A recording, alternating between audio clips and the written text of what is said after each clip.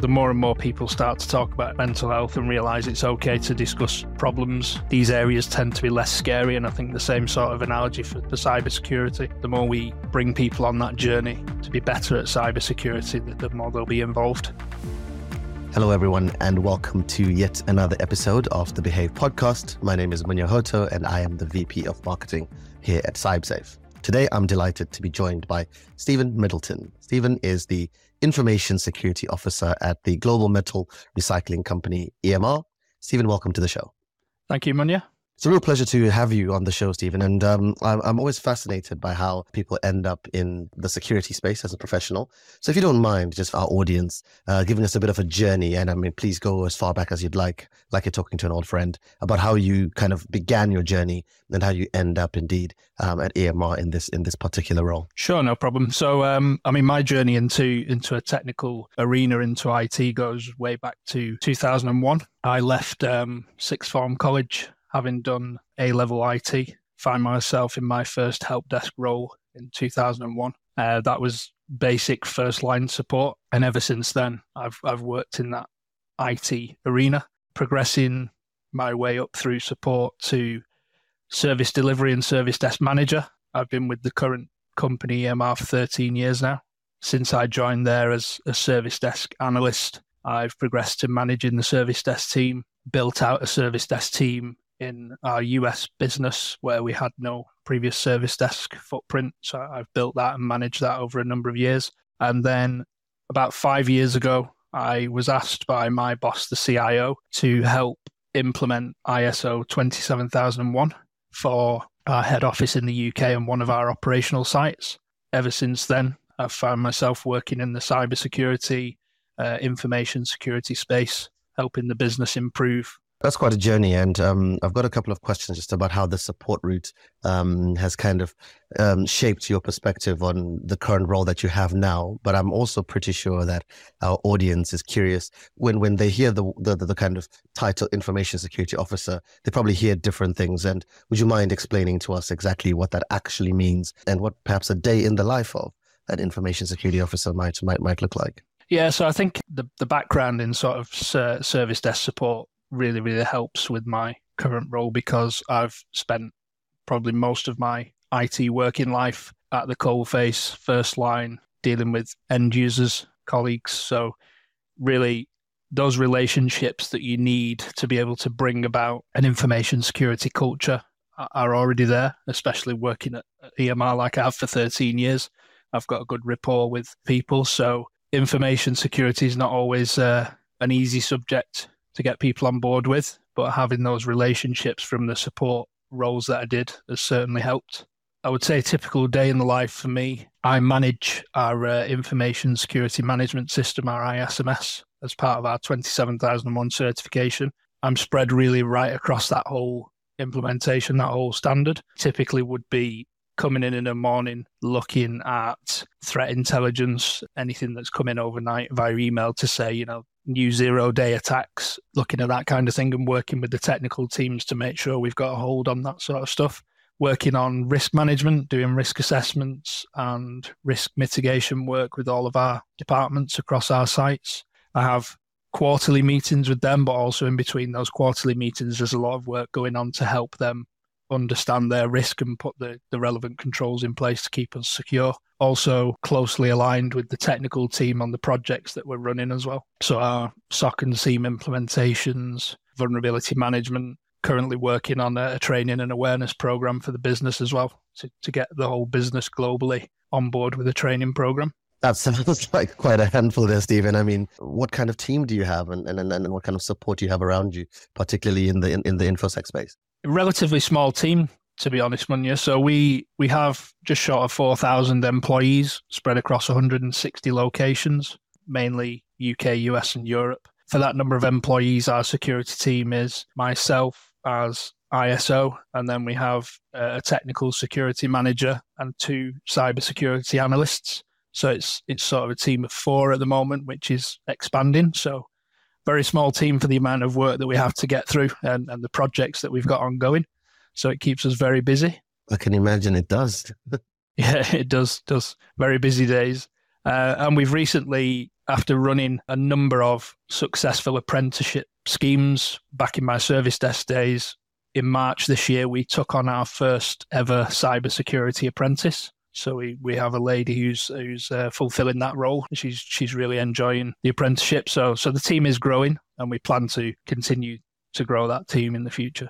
Fascinating. And we will come down to how you are developing, a talent pool going forward through this apprenticeship program that you have. I think that's really novel. Actually, I don't think I've had a guest on the podcast up until now that's actually described that kind of intentionality as it pertains to growing talent. So that's something that I think we're going to definitely need to touch on. You mentioned something in your opening remarks about how information security isn't always easy to get people on board with. Do you have a reason or some thoughts as to why that is the case, Stephen? I think a lot of the time when we touch on cybersecurity versus information security, the cybersecurity subject is quite daunting for a lot of people. They see it as a very technical subject that they couldn't possibly understand. We still have challenges when we talk about information security. It's not just the technical security. We're talking about how the business manages their suppliers, how the business manages the physical information that they've got, the paperwork that's out on the sites, how they control physical access to buildings. So it's broadening their view of security, not just being a technical issue. It's all encompassing and covers, many different areas of the business. I was once doing an audit at one of our sites with an external auditing company, and we were taking the operations manager on a physical walk around of the site, and it was an information security audit, and the external auditor was actually picking up fire extinguishers and checking the dates on the fire extinguishers, and the operations manager was a bit perplexed, and he was looking a bit confused. Why is this auditor looking at my fire extinguishers? We use that as an example to explain, without your fire extinguishers, if you had a small fire on your site, you couldn't extinguish the fire. That could lead to loss of your comms and all your IT systems on your site. So this is how it's part of information security and that particular availability element. I try to break it down and use real world simple examples for people now. You've got to make it simple. You can't go out to the business and explain everything in technical terms because it just won't land and they won't understand it, and you won't get the buy-in. I think that example that you just gave there is poignant and profound, right? Like if everything goes up in smoke, then of course our information and our data is at risk, and I think that actually makes the point quite clearly, which is really, really interesting. I'd like to take your view on the idea of the fact that the industry and security as an industry has been really good up until now, at least, at protecting infrastructure and protecting tools and systems, but actually the human aspect is becoming more and more important. We've all kind of seen that statistic that it's quite ubiquitous, isn't it, that 80% of breaches are caused by human error in some form or another. What's your take on that? That kind of we've been really focused on kind of the systems and those kinds of protections, and the human element is something that perhaps needs a bit more work and a bit more attention. And how are you thinking about that in your role? Yeah, if we think about the people, process, and technology phrase when it comes to cybersecurity, information security. So as you said there, Munya, there's lots of solutions out there. Some very expensive ones as well, and you can spend millions of pounds putting these solutions in place, but they're not going to protect you if one of your employees makes an honest mistake, or even if it's a malicious mistake, if you've got a malicious insider in your organization. So really the process and technology space is quite easy to deal with, and it's taking care of itself, but more focus, I feel, needs to be put towards the people element. Because if you've got £5 million worth of technology in place protecting your business, and one employee opens a phishing email and it's got a 0 day on it, then all of that millions of pounds that you've spent is useless because of the human element, that human interaction through phishing. So I think it's very important that all organizations really, whilst they're doing all the great things on the technology, they also need to pay equal attention, if not more attention, to what we're doing around training and awareness for our human factor. Yeah, and you make a really good point there, Stephen, because I think one of the challenges, at least that I observe and I come across, is that a lot of the people who end up, making some of these, genuinely honest mistakes are not security professionals. They don't think about security in their day job. They are in, in procurement, or they are in accounting, or they're in finance. And for them, the instincts and the kind of understanding and reflexes when it comes to things like kind of social engineering or any kind of other attacks is something that genuinely doesn't come naturally to people, because they're just trying to do their jobs.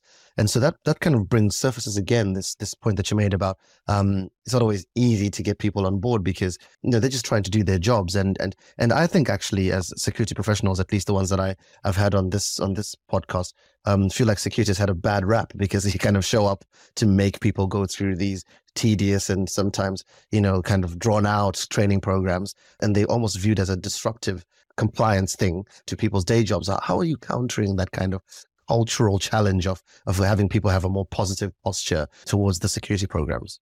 What we're trying to do now is we're putting a real focus on including training and awareness, which is relevant to people at home as well and in their personal lives. So when we're talking about using multi-factor authentication to access our Office 365 environment, we're also educating people that they should switch on multi-factor authentication for their online banking, for their social media platforms, for all their personal email accounts.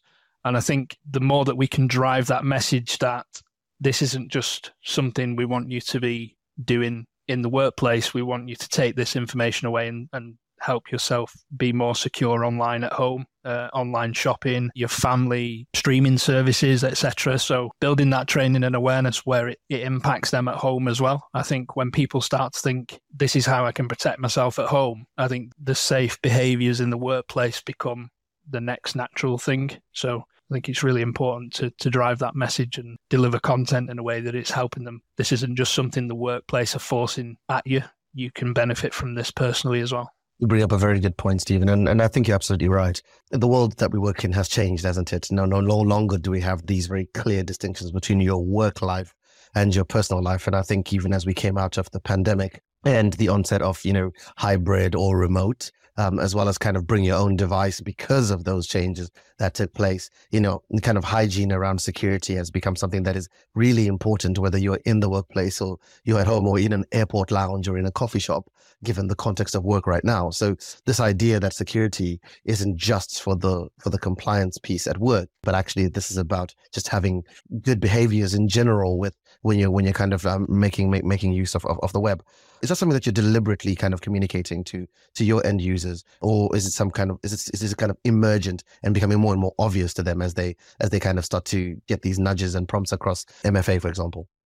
No, we're absolutely doing this deliberately. We're writing best practice information for information security and cybersecurity, and in that information that sits within our intranet, there are sections which are specifically best practice at home. So you've got best practice at work and best practice at home. So they can see when they open up that page and it's talking about multi-factor authentication, it's not just the work message, the home message is there as well. So every time we're pushing out awareness or training, we're trying to make it a blend of that work and home security as well.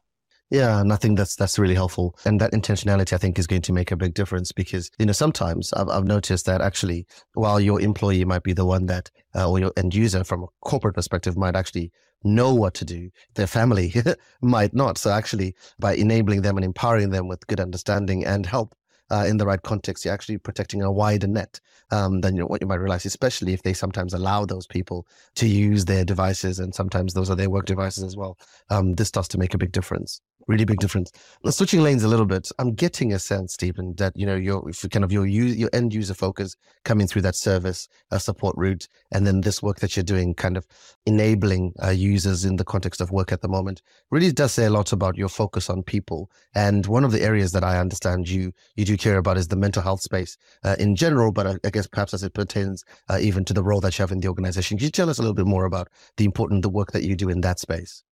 Yeah, so I do have some personal background with sort of friends and family members around the mental health space. So a couple of years ago, the company I'm working for now, EMR, launched a health and wellbeing program. And as part of that, they were looking for individuals to undergo training to be first aiders for mental health. So naturally, I had some exposure to this and wanted to improve my skills on helping people in that area. So I took that training. I'm now part of a wellbeing team within the organization, which is growing, and it's already, seen its benefits. I've helped people already, so that's great. The training has come to use, both inside of work and outside of work personally. So something which I'm quite passionate about. And I think as well, when you think of information security, cyber security, I do know people who have been victim to identity theft or fraud, where their bank accounts have been, money's gone missing out of their bank accounts, even down to people I know who are running a business and they use social media as one of their main marketing tools, and they've had that social media hacked and not been able to get back into it. And the stress that causes, someone running a busy business, that can be mentally draining as well, trying to get access back to that solution so you can carry on operating your business. I think that kind of ties in with the mental health element as well. I think that's really important, Stephen. And, I really like that philosophy, because I think the industry and security indeed as a practice genuinely does need to move from this kind of police officer kind of stick and come to the other side, which is we want to help you have a safer relationship with the world around you, whatever that context is.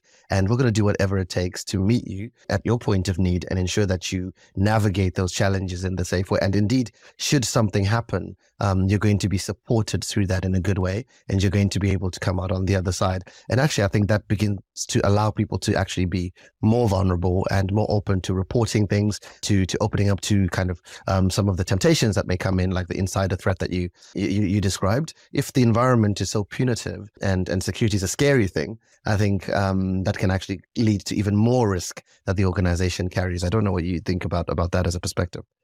Yeah, 100%. I agree with that.